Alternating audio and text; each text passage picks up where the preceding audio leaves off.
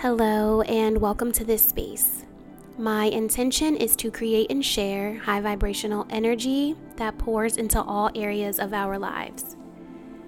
Today's affirmations are focused around the holidays and pretty much the holiday blues. Yes, it's a joyful time. We get to spend time with family and friends, but for some of us, it's also a very sad time. We may have lost our parents, our mates, our pets, siblings, grandparents, aunts or uncles, and given this year of 2023, maybe you lost your job.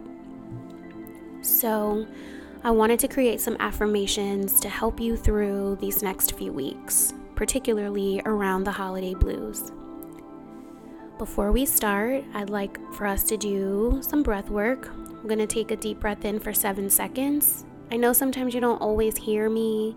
I have allergies, but I am breathing in. So let's do that together.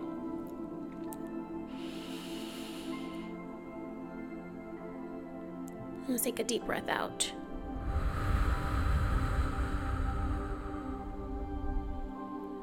One more time, in for 7 seconds.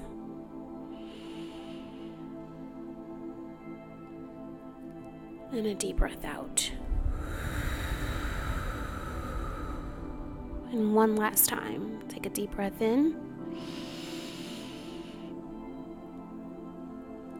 And a deep breath out.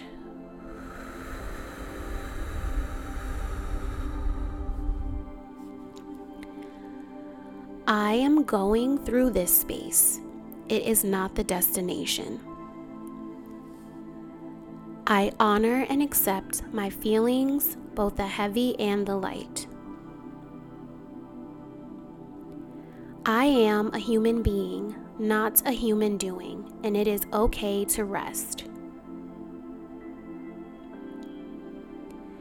I create and maintain fulfilling relationships. I am gentle with myself. I give and receive kindness, love, and grace. I am not alone. I am going through this space. It is not the destination. I honor and accept my feelings, both the heavy and the light. I am a human being, not a human doing, and it is okay to rest.